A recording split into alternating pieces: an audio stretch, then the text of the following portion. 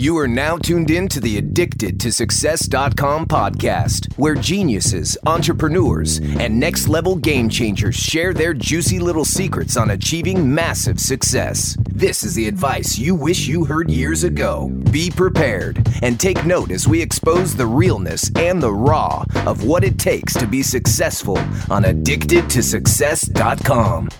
Ladies and gentlemen, today we have a world-class strategy and mindset coach who has mentored over 9,000 individual clients and has been an entrepreneur for over 30 years now. His coaching calls and podcasts are all online and have also been listened to by tens of thousands around the globe. His advice is powerful, and I'm so honored to be sharing the line with someone so inspiring like you, Jeffrey Combs. And Jeffrey, the first time I ever saw you speak was a few months ago out in San Diego. And one thing that really stood out to me was that you were standing at the door greeting each and every person that walked into the room before you jumped on stage. So I highly respect that. And you know what? I can't wait to hear your advice that you have to share with the Addicted to Success listeners. So welcome to the Addicted to Success podcast. And thanks for taking some time out to share your words of wisdom with us today. Thank you very much, Joel. It's an honor to be on the call, and it's great to be part of a great mastermind where you're giving great insight all around the world on free enterprise, business, success, mindset, and how to be an effective human being. Thank you, Jeffrey. Thank you. So I remember that back in the late 90s, you were a successful network marketer. You then moved into speaking, and then you found your niche in coaching. I remember you mentioned your real skill is helping people find their cause to their effect.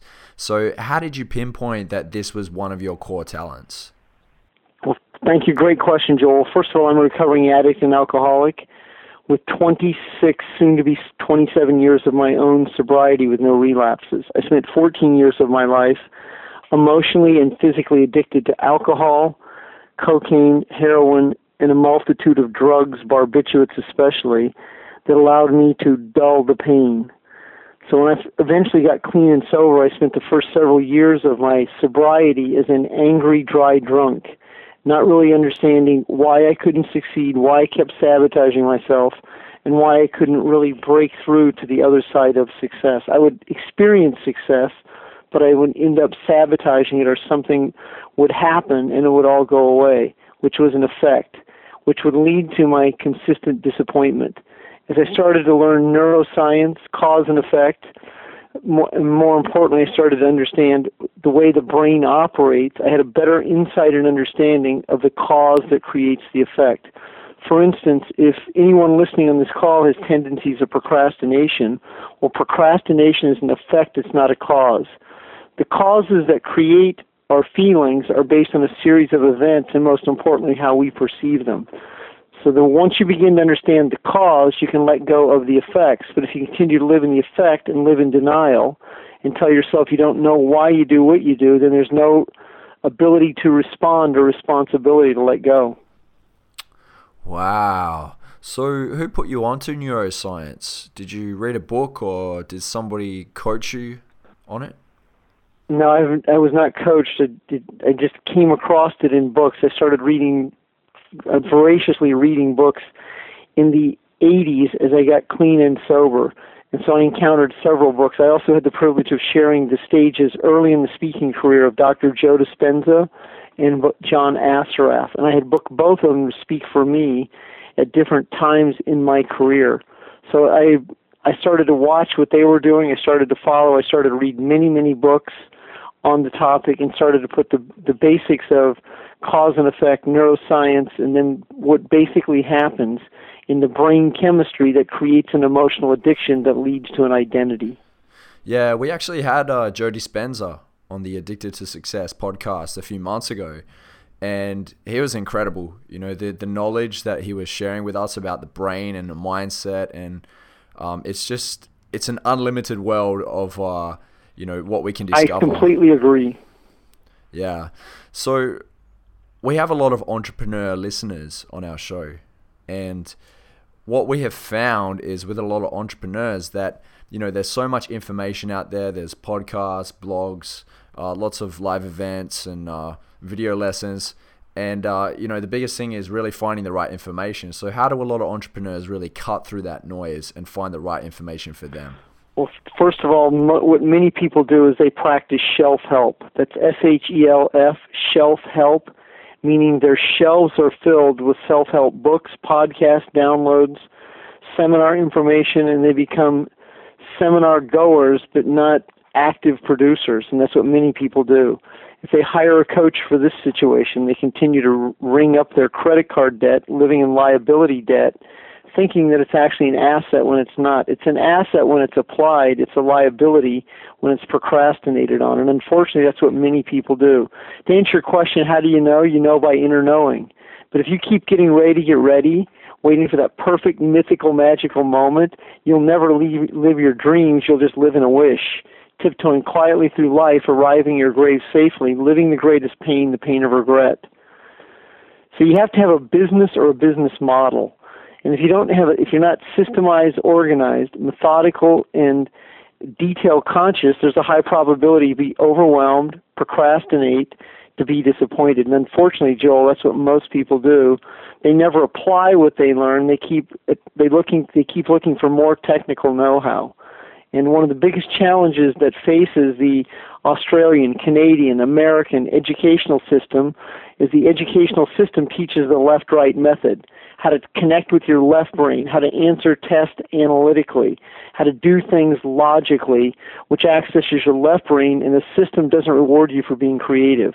Yet it's your right brain you have to be able to access to have ideas, branding, intellectual property, and how to really create a business comes from your vision. It doesn't come from technical know-how. It comes from your inner knowing, your being, and that's where so many people miss the mark. If they try and learn more know-how, and then they never really access their own intuitive trust or inner knowing. Yeah, and this actually leads me to the next question, which is, I was listening to one of your podcasts, and you said that people need to start focusing more on what's meant and not said. What's the best way to train your inner ear? Well, you have to get out of your head. You have to stop living in your left brain, analytical, egoic mind. So that's what a human doing does. And you have to learn to do less and be more. And many people try to do, but they get overwhelmed before they try, and then they procrastinate. You have to live in the moment, in the present. Now, that doesn't mean you don't goal set, but you have to learn how to goal get, how to achieve, how to produce, how to create results, how to live in the solution. But if you continue to live in the problem, looking for the answers, looking for the next seminar speaker, the next event, the next rally, it's never out in front of you, it's always within you. And the more you look inside, in your inner knowing, in your trust, your innate ability to be grounded, but if you continue to be separate, then you'll never be one with. When you are one with, there's no separation between you and the outcome or you and the result. But when you get attached to the outcome and you are overwhelmed in anxiety, then you're separate from rather than one with. Yeah, you're right. It's good to separate yourself from the outcome and keep that anxiety out of your life. Thanks, Jeffrey. So in one of your podcasts, you mentioned the power of simplicity and how it's important to simplify things. And I think as entrepreneurs, we tend to overcomplicate everything that comes our way. So, we know that it's important to simplify, but I want to know the steps that every aspiring entrepreneur needs to take to simplify their life. What are those steps? Well, first of all, if you're complicated, you're going to be unorganized. If you're unorganized, you're going to be overwhelmed. If you're overwhelmed, your body's in a constant state of fight or flight.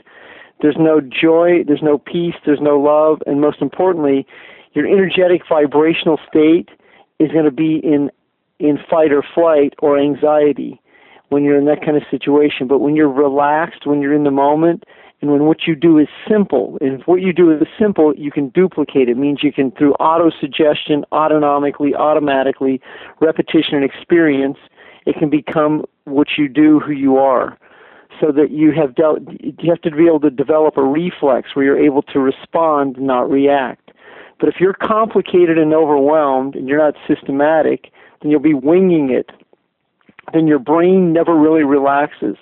It never really creates a brain chemistry or an alpha or a delta state where it's a lot longer wave, where you're a lot more relaxed, you're present, you're here, you're now. You're in the solution, and you're not consumed with the problems. When you dwell on the problem, then you'll manifest more of them to fulfill a biochemical craving. You become addicted to disappointment. Yeah, and that's a bad addiction to have, that's for sure. So recently when I did interview Joe Dispenza, he did mention that 90% of our thoughts that we have are from the day before, that we only think 10% new thoughts, and that we operate mostly from our unconscious in autopilot. And that's where our habits come from. So what would you say are the most common habits and patterns in performance that you find in successful people that you have coached over the years? They do the same thing over and over with very little fanfare. They can produce without recognition. I mean, they're not seeking approval. They become very skilled. Here's where people really miss the mark. If I put the word success on the board, that's what most people seek. They want success. But if I put the word skills on the whiteboard, very few people focus on that. They focus on success, not skills. The most successful people are highly skilled and they have great habits. Now, what most people want is instant gratification because they have entitlement issues. They feel entitled to success, but they're not willing to pay the price. They experience friction, or they experience the laws of gravity, and they take a little dip or a drop, and then they feel panicked, overwhelmed. They look at their credit card statements, and then they're not happy with where they are, and they say, I'm not where I should be, not really realizing that they haven't paid the price. Successful people operate off the skill process. They learn the skills of the vocation. If you don't master, number one, your emotional state and master the skills of the vocation, you'll always be average, and you'll keep bouncing from situation to situation, looking for that perfect, mythical, magical moment, rather than realizing that you are the moment and it's your skills that are going to lead to the land of promise. Yeah, great answer. So I guess we're going to have to change the website address to addictedtoskills.com instead of addicted to success. There you go. So what would you say has been the biggest life lesson for you? Be patient. Anything worth achieving is worth learning the skills. For instance, even sobriety. I got clean and sober when I was 31, but I wanted 10 years of sobriety right now. And I stayed in an overwhelmed, addictive state. Even though I put the drugs and alcohol down, I still was a dry drunk.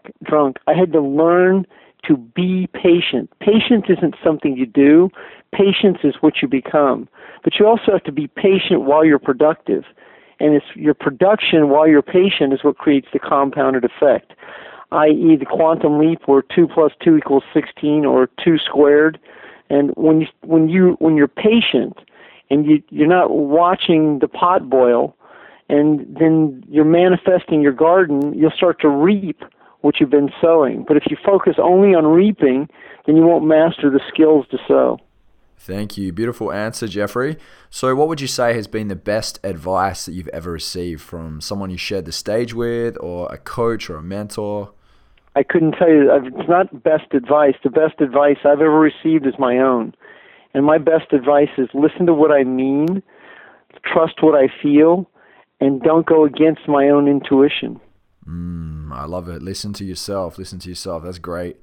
So how can others out there get in contact with you, Jeffrey, or listen to some of your content? Well, I have a website, www.goldenmastermind.com, and I speak 60 times a year minimum, fly 150,000 miles flying. And one of my real niches is not only inspiring audiences, but my one-on-one coaching. I've coached over 9,000 clients, 60,000 hours, and I always have a 12 to 14-week waiting list. So if you're serious about your transformation, if you want to understand why you're emotionally addicted and don't understand the cause that creates the effect, then feel free to contact me. You can contact me directly if you're serious, 209-932-0227. I live in the San Francisco Bay Area. That's my direct number, 209-932-0227, www.goldenmastermind.com. I'm on LinkedIn at Jeffrey, Jeffery, Combs, COMBS, and I have a very large Facebook presence also. And once again, that's Jeffery, COMBS. Yeah, and I can actually vouch for Jeffrey. I know a number of my friends have doubled and tripled and quadrupled their business and income, and also had amazing turnarounds and breakthroughs in their life. So you've got Jeffrey there, just reach out to him. So Jeffrey, we're wrapping up this interview, and I'd like to end the interview with this question here. And the question is, if you were to deliver your last 30-second speech to the world, what would that 30 seconds sound like? Master the skills. Stay in the game long enough to master the skills. Be patient, and you focus on being a tortoise, not a hare. Anything worth having is worth being your best. Let go of trying to be the best and be your best one day at a time over a long career.